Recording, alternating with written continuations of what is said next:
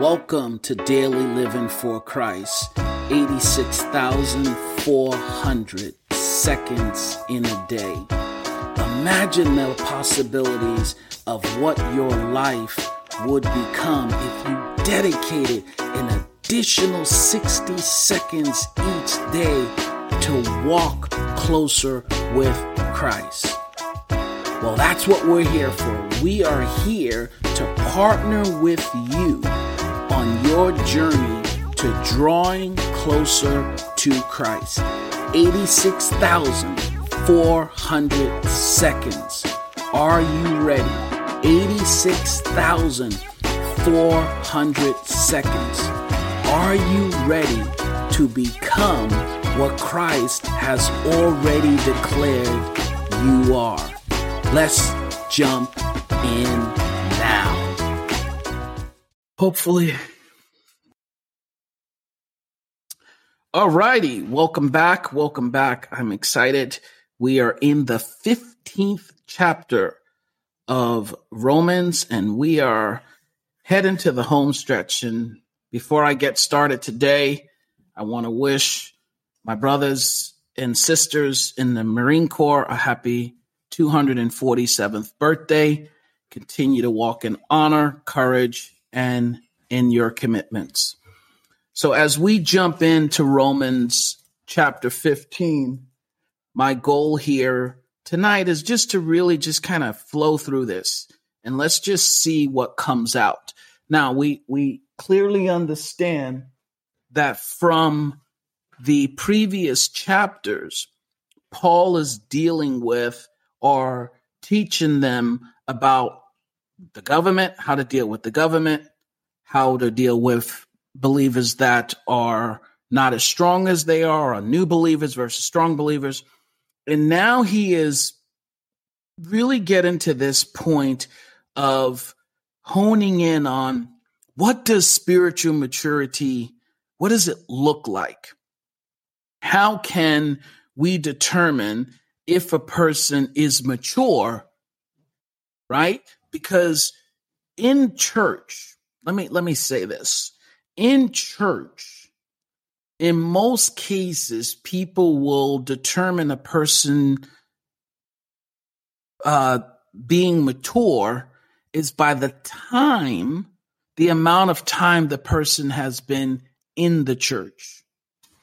But that's not how the Lord actually reveals maturity. Maturity is built on your walk.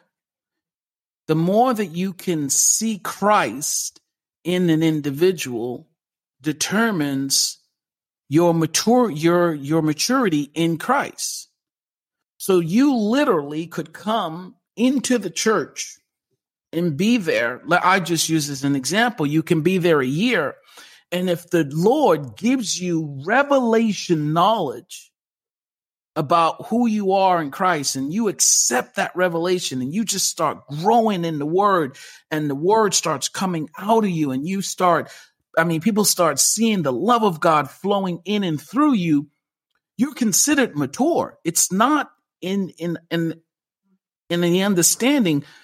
God doesn't look at us from a maturity perspective based on time, because you have to truly get this. There is no time. Time doesn't exist in eternity.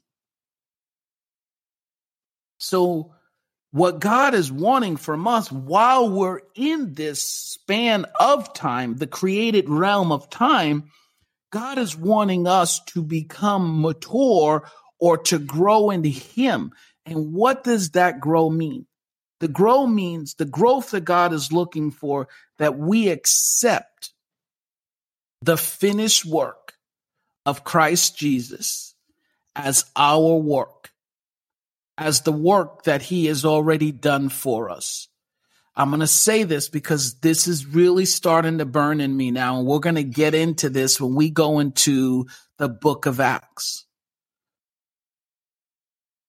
Mature believers understand that the work that Jesus Christ did on that cross, and when He was placed in the ground and the power of God resurrected him up, is a finished work.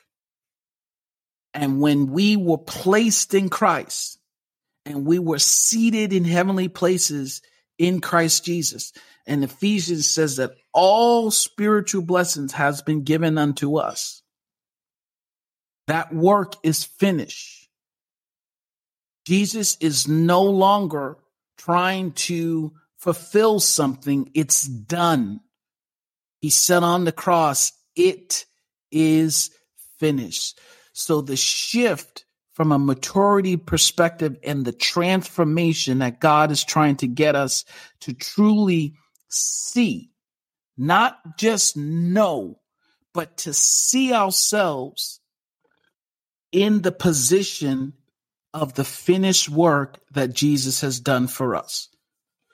And I'll go in and as after we're done with this, I think I'm going to do a quick study on a couple of parts of Ephesians, because I think it's vital for us. The prayer that Paul prayed in Ephesians chapter 1 is extremely important.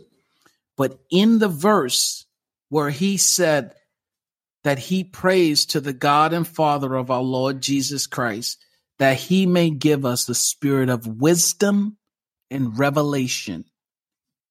The wisdom and revelation. Now, before I get into this, I want you to get this now. I want you to chew on this. Paul prayed for the believers in the church that God would grant them a spirit of wisdom and revelation in the knowledge of him. So evidently, you can be born again, saved, and still not grab a hold of the fullness of the finished work of Christ. And that's what Paul is saying. So now let's look at Romans 15. Because the first thing that shows up in Romans 15, you'll see Paul says it right here. He goes on and he says, but we who are strong ought to bear the failings of the weak and not just please ourselves. So what does that sound like? He's saying that we ought to bear, take on, right? Watch this. Bear or take on the failings of the weak, right? Did not Jesus take on our sins when he got on the cross, or when he went to the cross?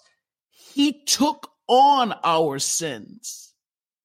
And more importantly, our sins became his sins. So by him taking them on, we get to see this aspect of maturity is those who are strong in Christ are willing, what he said ought to. There's no willingness.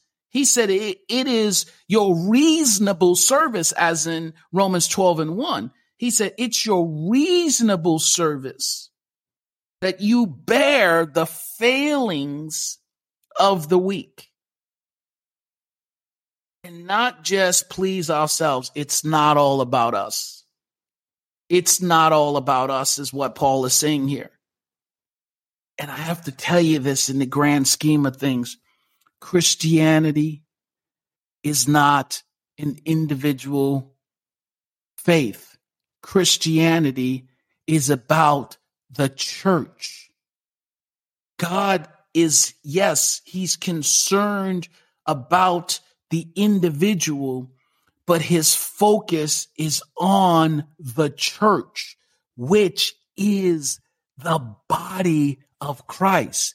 And we all make up the members of the body. You see, so when we get to this point where we're thinking that everything is about us, my problem, my challenge is of the utmost importance now. God is saying, wait a minute. There's a bigger picture here that I need you to understand. I need you to grab a hold that I've been working out a plan from eternity past to eternity present. Did not God say from the foundations of time, he foreordained that we would be his inheritance and his sons or his children. So when you see these actions, Paul is saying you're stepping into the bigger picture of the eternal plan of the Father, which means it's not all about you. And once we grab a hold of this, we can see the power of how love motivates us, right? And we know in the world that we live in today, it's been proven that the Christian church or churches as a whole, from a giving perspective, are the most givingest people throughout the world. Even in the world, the most givingest people. If something comes up, we see that Christ moves on our heart and we are willing to contribute to others who are less off or in a worse situation than we are. I want you to just grab hold. Where did that come from? That came from the Christ that's living inside of us. But what Paul is saying here, I want you to go a little bit deeper than just writing a check or giving a donation. He says, I want you to get in and be a part of the situation of the weak, those that are failing. I want you to be a part of their failing or get in with them and understand what they're feeling and what they're going through. See, there's one thing to write a check when you're from a distance. There's another thing to visit the land and be there as a source of encouragement or to help people right there. It's another thing to write a check or a donation to help clean up an area, but it's another thing that's different for you to go in and put your gloves on and your boots on and you put in weeds and you pull out weeds and do those certain things. So I'm not dispensing the writing of the check or making of the donation. But what Paul is saying here is if we're strong in our faith, we actually are willing to do both. We're willing to lean in to what is important to man, those that are weaker. We're willing to lean in to their position. Now, verse 2 says, let each of us please his neighbor for his good to build him up. Think about that. He says, let each of us, right, who are strong, or us who are in the church, please his neighbor for his good to build him up. He said, look, take the focus off of me. Take the focus off of I and put it on we. See, there is no I in Christianity. Nowhere in the Bible do you ever see, in the Bible or even in the New Testament, do you ever see I as reigning. Only time you see I is when Lucifer fell, and we know that that's the negative side, and we see God is the I am, right? He's the I am. He's the provider of everything. But individualism doesn't survive in a church. And if it doesn't survive in a physical church, individualism will not survive in Christianity. I heard this a long time ago, and someone, how you said it is, actually, the quote that just came to me was Martin Luther King's quote that said, no man lives into an island upon himself. We are all connected one way to another. We need each other in order to even just exist on this earth. No one can live here solely by themselves, especially in today's day and times. We rely on everybody else, on other people to even make it through our days. And God is saying, hey, if you can see this now from the natural, I want you to understand this from the spiritual, that you're connected. God said this over 2,000 years ago, but he's now saying this to us. I want you to see from a spiritual and a physical how connected we are in Christ. Not in the world, how we're connected in Christ. How love is what has us knitted and fitted together. How love is reigning in and through us. Even when we are hijacked and we act out in our flesh and we get angry and we get upset with people. The amazing thing about it is, even if you're weak or strong in your Christian walk, eventually you will hear that voice. And that voice that says, you really didn't handle that okay. Let's go back and make amends to that. See, that's the love of Christ. And that's how we know that we've been sealed in the Holy Spirit, because we still hear his voice. Even when you try to shut it down and shut it off, like, not now, Lord, I know, but not now. Here's the key. You still heard the voice. So in I'm going to read some notes here because I want to get from verse 1 and 2. It says, those who are strong in faith owe a debt. Ooh, look at this. Owe a debt of love to those who are weak. And that's picking up from Romans 13 and 8, where it says, Romans 13 and 8, it says, owe no one anything except to love one another. For the one who loves his neighbor has fulfilled the law. Now, I want to remind you, from the New Testament, Jesus' teaching, neighbor does not mean one that looks like you or one that is in the same aspect as you. Because in the Old Testament, to love thy neighbor meant that you love those who were Hebrews. Jesus came to reveal that to love your neighbor means to love your neighbor, no matter who your neighbor is. If your neighbor is a Samaritan, if your neighbor is a Gentile, whatever, you still need to love your neighbor. Why?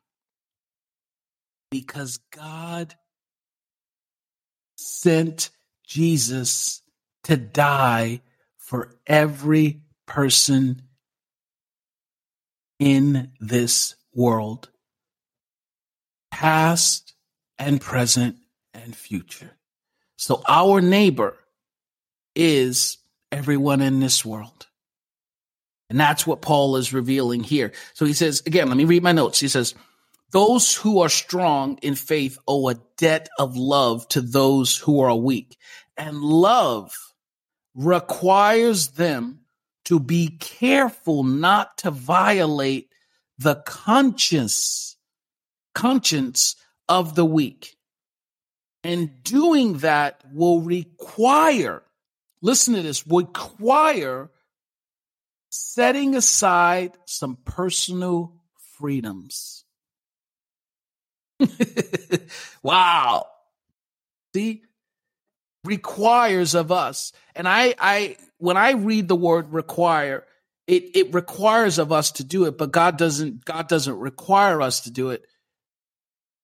He's saying, if you're willing, then you'll do this. Right? So if you're willing, you'll do this. Now he says, they won't be able to do some of the things God permits them to do. They must be aware of how their example The strong must be aware how our example influences those who are watching. The strong's goal should be to build a good relationship with the weak in order to help them grow strong. You see, everything that we do in and outside of the church has the capacity to influence those who are watching us. And believe me, they're watching us at all times. People are watching you even when you don't know it.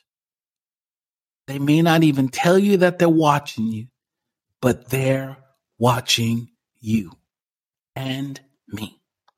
All right. So let's jump down to verse 3. I'm going to just keep going through this. He says, for even Christ did not please himself, but just as it is written, look what he says, the insults of those who insult you have fallen on me.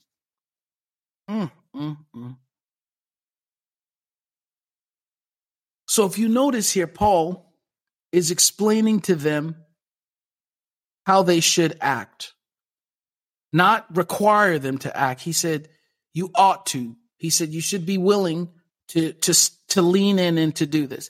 For even now, remember I told you when you see the word Christ in the Bible, it is important for you to realize that when you see the word Christ, or when you see Christ being used in a sentence, it is actually speaking to the anointed one of God. It's like when you think about it, he's saying God's Christ.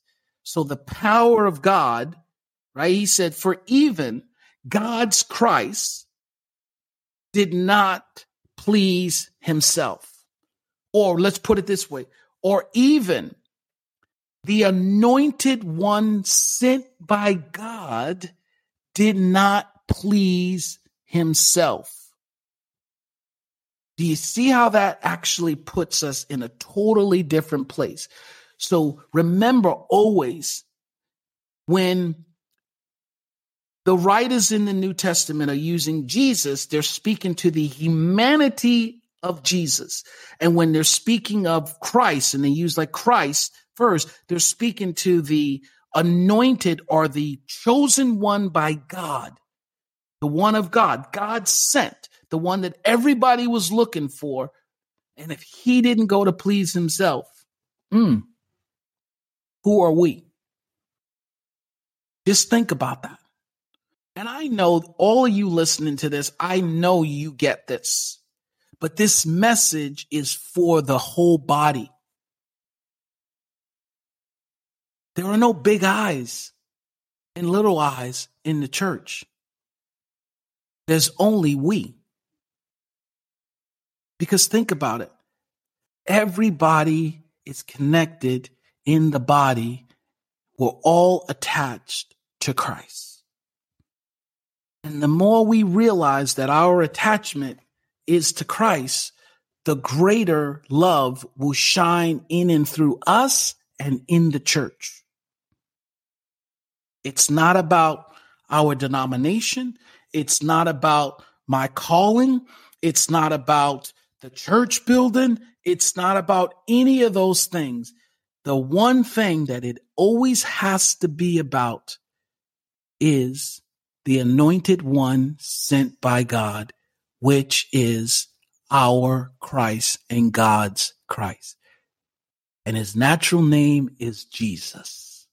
He's my Jesus. He's your Jesus. And he's our Jesus, the Savior. Right? So beautiful. So he says, Christ did not come to please himself, just as it is written. The insults of those who insult you have fallen on me. Verse 14. It says, for everything Listen to this. This is really good, right? He said, for everything that was written in former times was written for our instruction, so that through, watch this now, so that through endurance and through encouragement of the scriptures, we may have hope. I want you to get this. Oh my goodness, this is awesome. Because we are living in a world right now where people are losing hope. We're losing hope in our politicians. We're losing hope in the church system. We're losing hope in the economy. We're losing hope in everything. But I will tell you this. There is only one place where you can get your hope restored. No matter where you start, hope is only restored in Christ. And this scripture is revealing to, he said, for everything that was written in the former times was written for our instruction, for our benefit, for our understanding. So that through endurance. So first of all, we have to be willing to endure.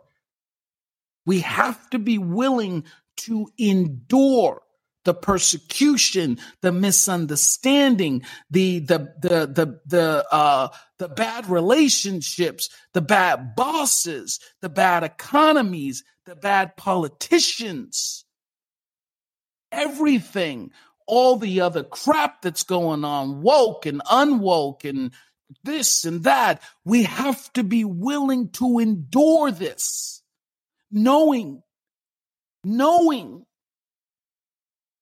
that at the end, the Christ that we serve has the victory already.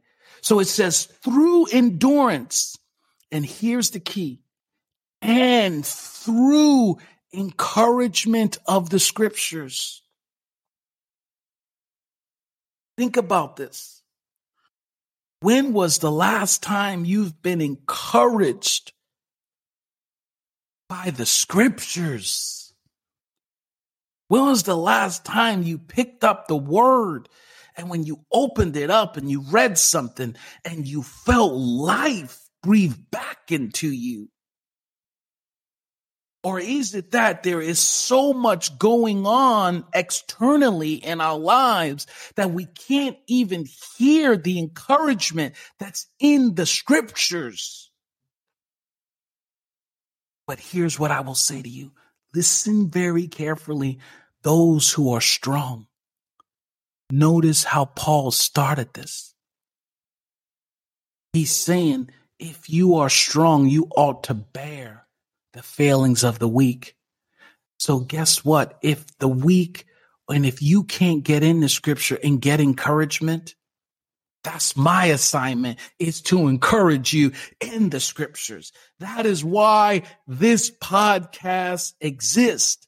I am here to encourage you in the scriptures. I am here to speak life into you so that you can endure. I am here to lead you to the restoration of your hope, which is Jesus. And now the scripture, Christ, it just came to me. Here's the key. Colossians, it said, Christ in you is the hope of glory.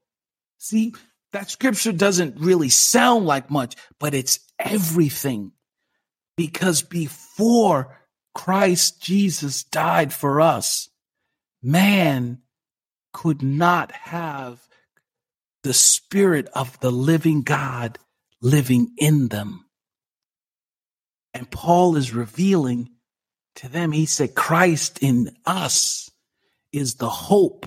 Watch this, is the actual vehicle that's going to take us to glory or take you out of that death situation. See, glory is higher than death. So the Christ in you is the one that's going to take you out of the death or the dead situation or the dead circumstance that you're in, as it is encompassed in the will of God. This is why Paul said it in Ephesians.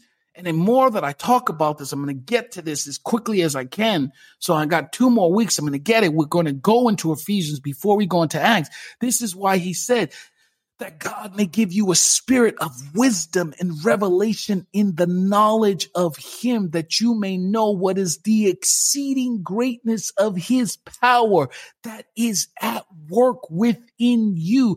This same power which God used to raise Christ from the dead is the same power that is at work within us. So what is God saying, man? What is he saying? He is saying the same power that spoke to death and couldn't hold Jesus down is the same power that is within us right now. And in the word in Ephesians, he said he works according to the powers that were at work in Christ. So an according is attached. So the same power that raised Jesus Christ from the dead is, and will always be, as long as we are on this earth, is available to every Christian who believes and know that they have that power within them. It's a finished work. Man, this is awesome. Thank you, Lord. So let me keep going. I know I went on a rabbit trail, but I got to get this.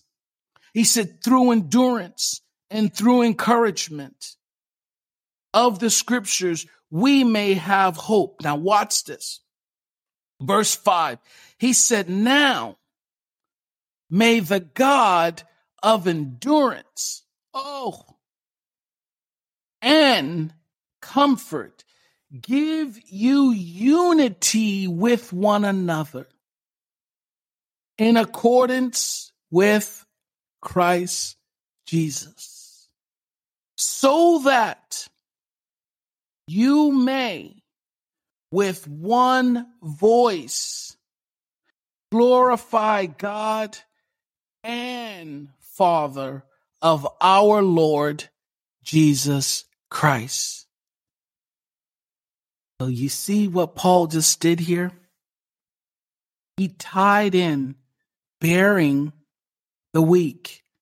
Everything that he tied in from chapter 13 and 14, he's tying it all in. And he's calling it unity. He's saying that me, the God of endurance. So I want to remind you, it's not your strength. Paul just gave us a key. He said that it is the God of endurance, and the God of endurance is the Father of our Lord Jesus, and Jesus lives inside of us. So if Jesus lives inside of us and we have the same power that Jesus had working in him, we have all the endurance we're ever going to need. And then he went on and he said, the God of endurance and comfort. Thy peace I leave with you. I will not leave you alone as orphans, but when I go to the Father, I will send you back a helper, and he will be with you always. What else? What else? What else do we need? Once we realize it, the answer to that is nothing. Because when we got Christ, according to Ephesians, we got every spiritual benefit in Christ in the heavenly realms. We got it all. Everything. He knows exactly what we need and when we need it. So let me read a little bit of my notes here, and I want to pick up here. In case, verse 3, well, actually, I'm going to just jump down to verse 5 on my notes here because I think it's important. 5 and 6. So my note says, he says, Scripture is able to help us be patient and comfort us because it points us to God, to the God of patience and comfort. Let me say this because I like to remind people of this. We don't pray for patience. We exercise patience. So whenever you are put in a situation and you're thinking, man, I need more patience, it's you use that situation as like a weight in the gym. You use it as resistance to become stronger in your patience. So we never pray for patience, because if you pray for patience, it means that more persecution is going to come to you so that you can exercise, or more setbacks or situations will come to you so that you can exercise patience to become stronger. Okay? So Scripture is able to help us be patient and comfort us because it points us to the God of patience and comfort. And if God is able to produce those two attitudes or attributes in us, then he is also able to bring a diverse church into unity. Hallelujah. So Paul prays a blessing over the church at Rome, and I am speaking a blessing over Christ's church in the earth right now. A church in which believers were struggling to accept one another. He asks, may the God of patience and comfort give you the ability to think the same thing towards one another, following after the example set for you by Christ Jesus, so that you may with one mind and one mouth, having unity of purpose and gathered together as one people, not divided into separate cultural groups, glorify the God and Father of our Lord Jesus Christ. Here's what I want to remind people, and I'm not going any further.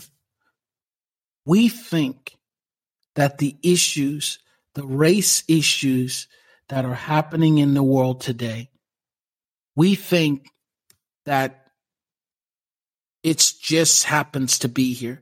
And we know that it started it started hundreds of years ago, right? They'll say it started, in the 1700s or whatever it is. No, people, stop it. It didn't start with slavery in America. It didn't start with slavery in the Europeans. It didn't start with the taking of the land of the Native Americans. It didn't start there, people. It started in the beginning. Once Lucifer tricked Adam, division and separation took place. It was there. In the Old Testament, there was racism in the Old Testament. And God knows that racism exists. And you're saying, well, why isn't he fixing it? Be patient, my friend. Understand, he's in this for the long game, not the short game. From eternity past, God is working on a plan. And here's what I will tell you, and I'm going to end it on this. Thank you, Father. Scripture tells me that there is no race in heaven. So if we have the mind of Christ, I want you to get this now on earth. If the church truly believes and understands on earth as it is in heaven, what are we seeing? we are willing to hold on to traditions and misinformation, and we have truth right in front of us. We have the God of patience and comfort. Just as in the Roman church was having issues with the Roman believers or the Gentile believers and the Jews that were believers, nothing's changed. And God still worked, and God still moved. And he's going to do it here today too. He's going to do it in this time because he has a master plan, and the plan is about him. We must understand that and look at the bigger picture. So I thank you for this lesson. I thank you for this opportunity to speak encouragement into you. Now you understand the God of comfort and the God of endurance is working in you. So start to tap into that strength and put your strength aside. Lay down your strength and let the God in you go up front. Thank you. Until next time. Thank you for listening to this episode of Daily Living for Christ, where we have one purpose, and that's to partner with you on your daily walk with Christ.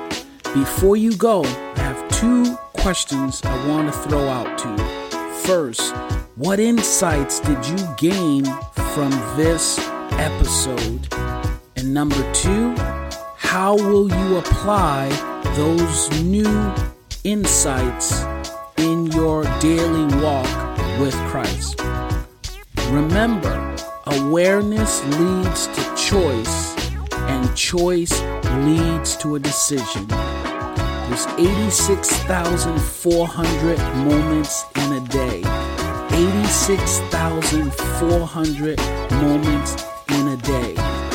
Let today be the day that you increase by one more moment with Christ. Until next time, I'm out.